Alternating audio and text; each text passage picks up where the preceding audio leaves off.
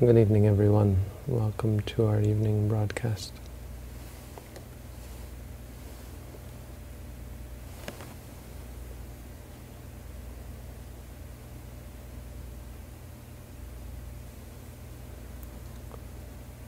Today's Dhamma, today I wanted to look at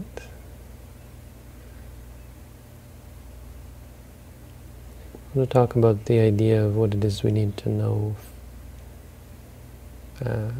what we need to learn from the practice.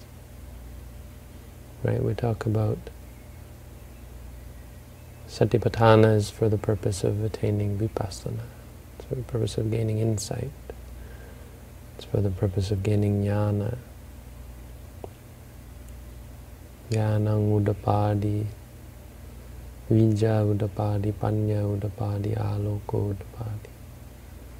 It's for gaining wisdom.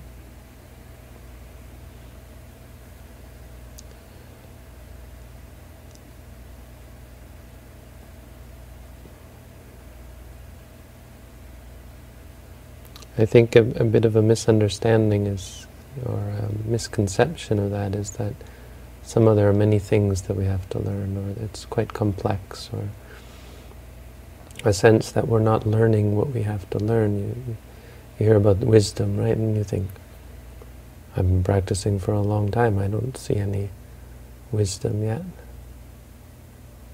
Because you have this idea that wisdom is something lofty, wisdom is something perhaps intellectual or complicated. It's actually quite simple. It's somewhat, sometimes, well, deceivingly simple anyway.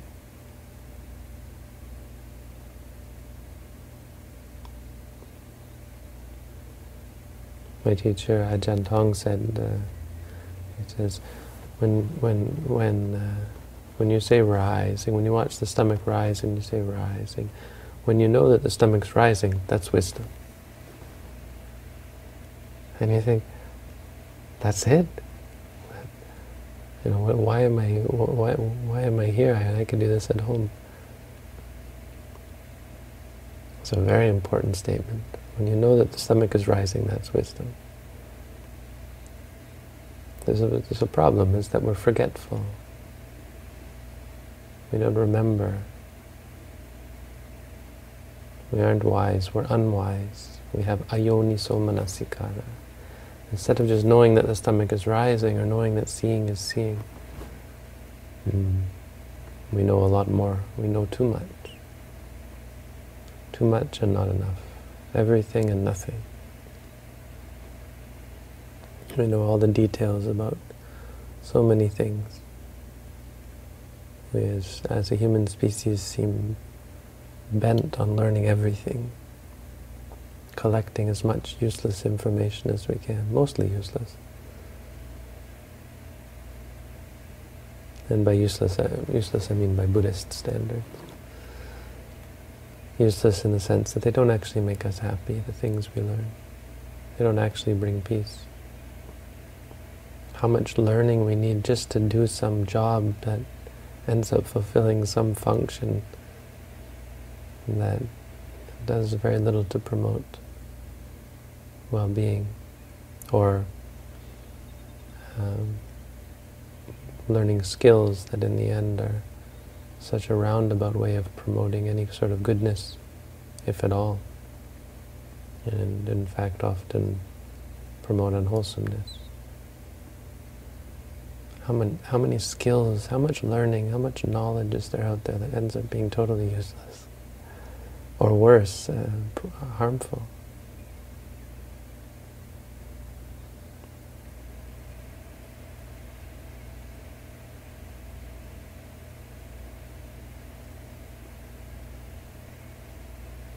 When I was young, we used to play these computer games. Back before they had online computer games, we used to play StarCraft, Warcraft. And you could spend hours, or we'd play these battle simulations. And you could spend hours. We would spend all night, we would stay awake all night playing. I'm sure to some of you this all sounds like, yeah, I mean, this is what we do now. I think this is what people do now. But you learn so much, and you get these skills, wonderful skills, and you get really good at these games, or sports, right? Or acting, or mathematics, physics. All these wonderful things we're able to build, computers and spacecraft.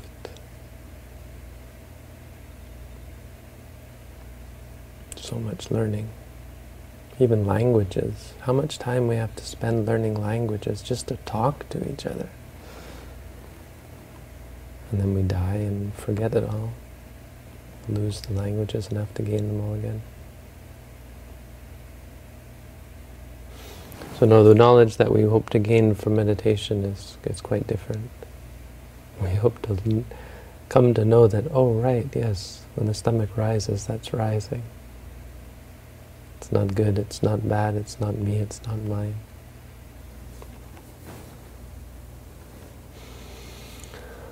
But to be a little more precise, if you like to get clear up the doubt, it's easy to find doubt in regards to this. What is the wisdom? What am I trying to learn? One time Ajahn Tong said to me that there are 4 things, there's only 4 things you have to learn. The first one is called Nama Rupa, number 1. Number 2, Tilakkhana. And number 3, Magga. And number 4, Phala. These are the Pali words. Nama Rupa. This means, Nama means the immaterial. Rupa means material. There are only 2 aspects to reality.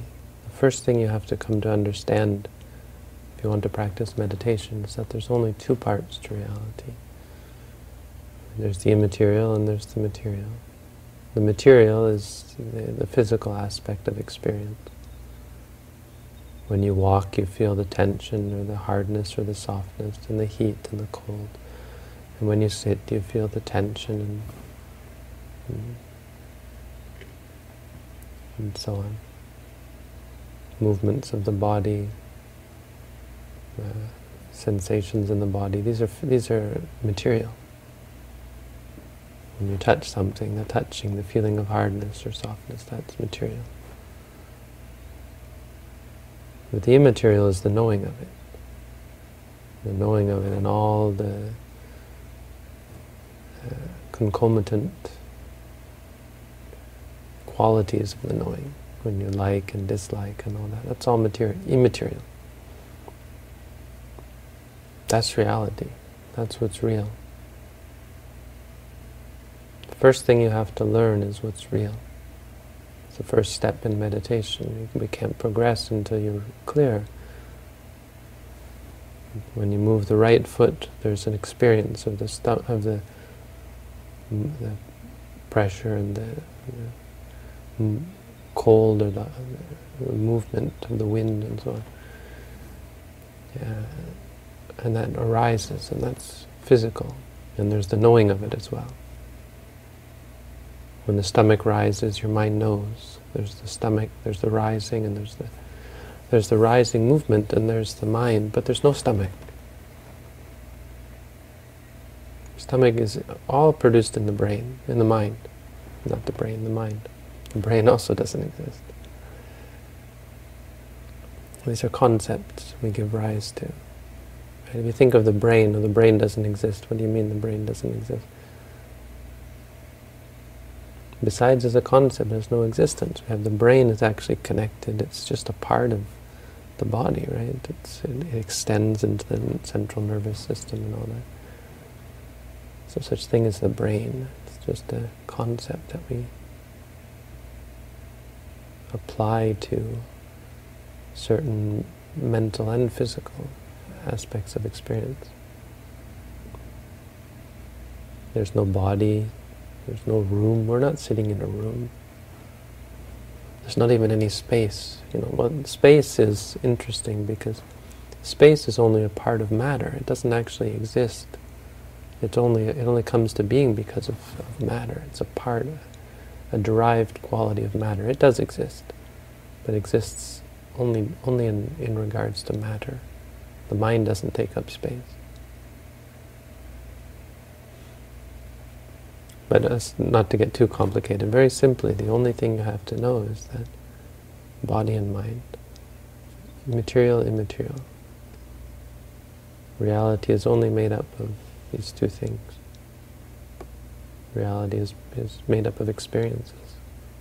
When you see something, there's the physical light, and there's the eye, then there's the knowing of it.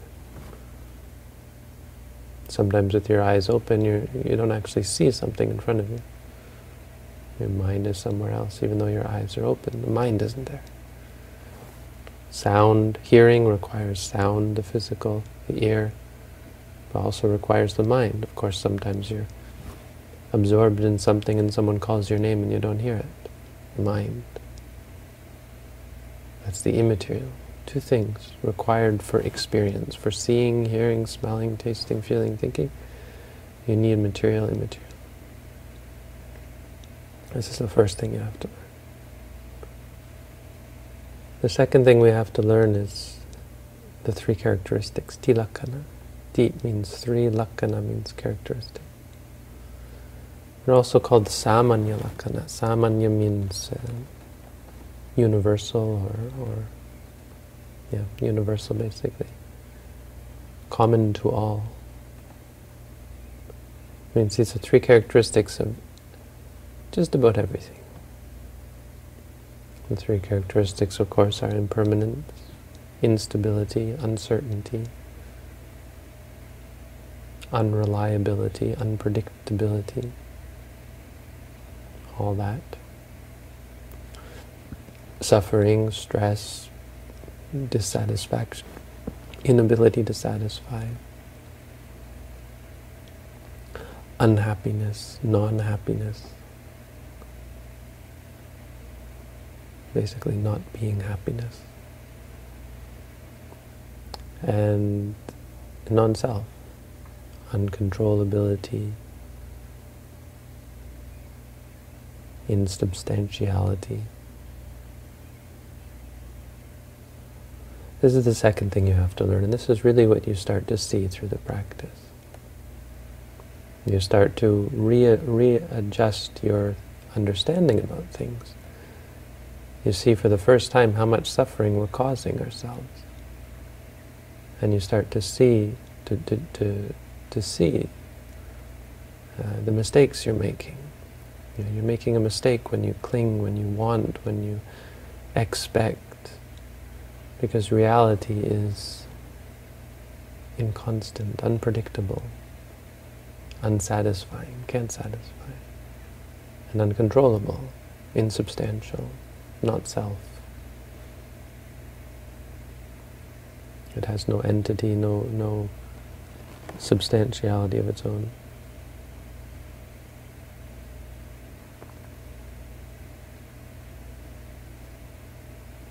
Again, these three things are not some mystery. Everyone reads about these and they think, I don't see those things. I've given this talk several times about how meditators will come and say, I'm not progressing. I just sit here and my mind is in chaos and it's unpleasant and I can't control it, How can I progress in this rate? This is progress. Seeing that your mind is unpredictable, chaotic, is a cause of great stress. That all the clinging is a cause of great stress. That we're clinging to things that can't possibly satisfy us. That's why we're stressed. It's out of control. You can't control, you can't predict. Expectations have no bearing on reality. We act as though our expectations are going to somehow dictate reality. It's quite silly, isn't it? Somehow because we want things to be a certain way, that they're going to be that way. such an odd idea, an odd concept, and that's how we act. So you start to change this. You start to see that wants, expectations, it's all highly problematic. It's the main cause of suffering. We can't predict, we can't expect. It doesn't really turn out the way we want. It's unreliable. This is the main insight. This is what starts to loosen up the mind and free us from our bondage, from this obsession that we have with pleasure and displeasure. Attaining pleasure and removing or destroying or avoiding displeasure. Until eventually we start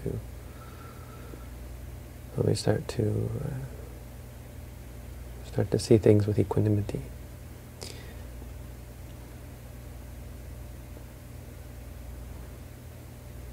So the second is these characteristics. This is the beginning of the path. The three characteristics are really the beginning of insight. As soon as once you start to see these, you can say you've started on the path. Or you've opened the door, let's say. Seeing these is like the door right before, when you open the door and you say, that's where I want to go. So you open the door. The next one is Magga, it's the path. And that's what you walk. That's what all the meditators here are on. They're cultivating the path. The first few days are just spent aligning yourself with the path. In fact, some of you are still on this stage. But as you go along, you start to see the three characteristics. It'll come. You don't have. These are not things you have to look for. All of these insights are like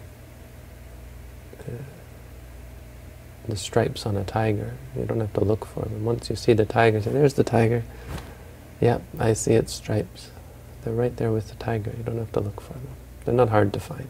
These are not complex or difficult things to understand. They're hidden to us because we're blind, because we don't look. Once we look, we'll see. So Magga is as you start to progress and you start to see deeper the three characteristics, and I've talked about this before, in detail the path. I won't go into detail here. But basically you start to see that reality is inconstant. It arises and ceases. It's not actually suffering itself, but only suffering because we cling to it, because we have expectations about it. And if we stop that, we start to turn away. We start to desire and incline towards peace and freedom. We start to lose our desire for any sort of arisen experience, and the mind starts to quiet and starts to become quite certain and sure of the nature of reality. It sees it so clearly and so consistently that there's clearly nothing worth clinging to. There's no benefit that comes from holding on. I mean, this is what you gain at the culmination of the path.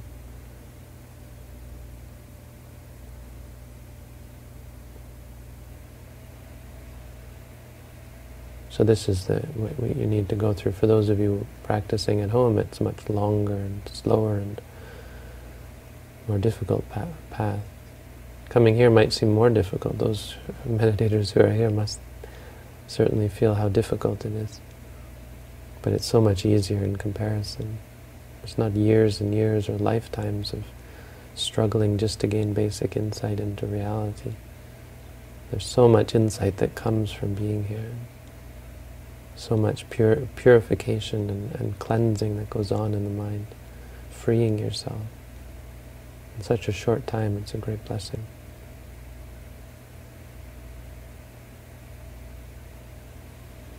And so all you need is patience, and you have to walk the path. This is the main portion of our undertaking, is to follow the path and to see clearly and to cultivate and accumulate this understanding of the three characteristics and the nature of reality is not worth clinging to.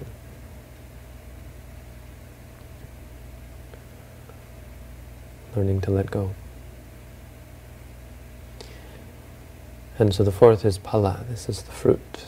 When the mind finally lets go, at the end of the path, the mind sees so clearly, it releases, it lets go.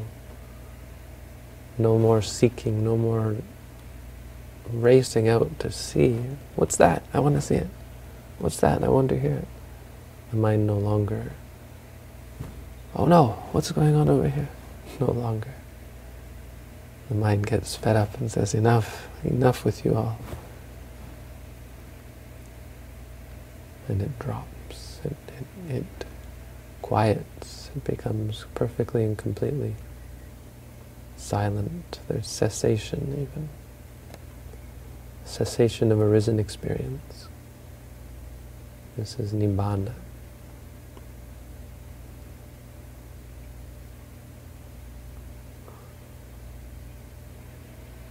And then Nibbana is something that is unarisen. And so the mind enters into an unarisen state,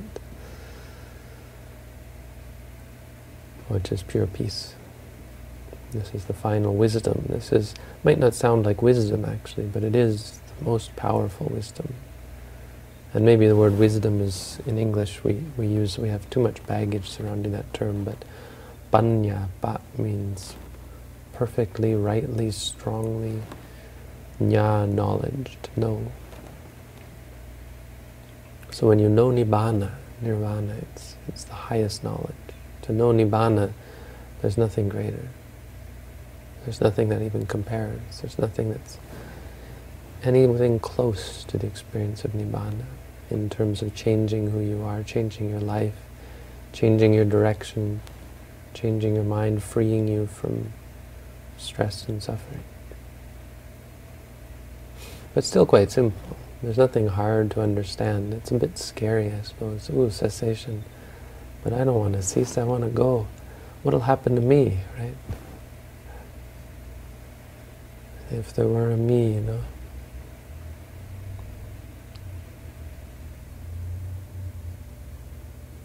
But there's nothing hard to understand about these things. They're quite simple. Well, maybe that's not true. I think they are hard to understand, but the problem is that we make more out of them than they actually are. They're hard for us to understand because we act and we function on such a more complex level. An enlightened being is so much simpler. If you read the Buddhist texts, they seem somewhat aggravatingly simple. The Buddha will give a talk just about seeing, hearing, smelling, tasting, feeling, thinking, and if you're not a Buddhist meditator, you think, this is dumb, you know, this is too...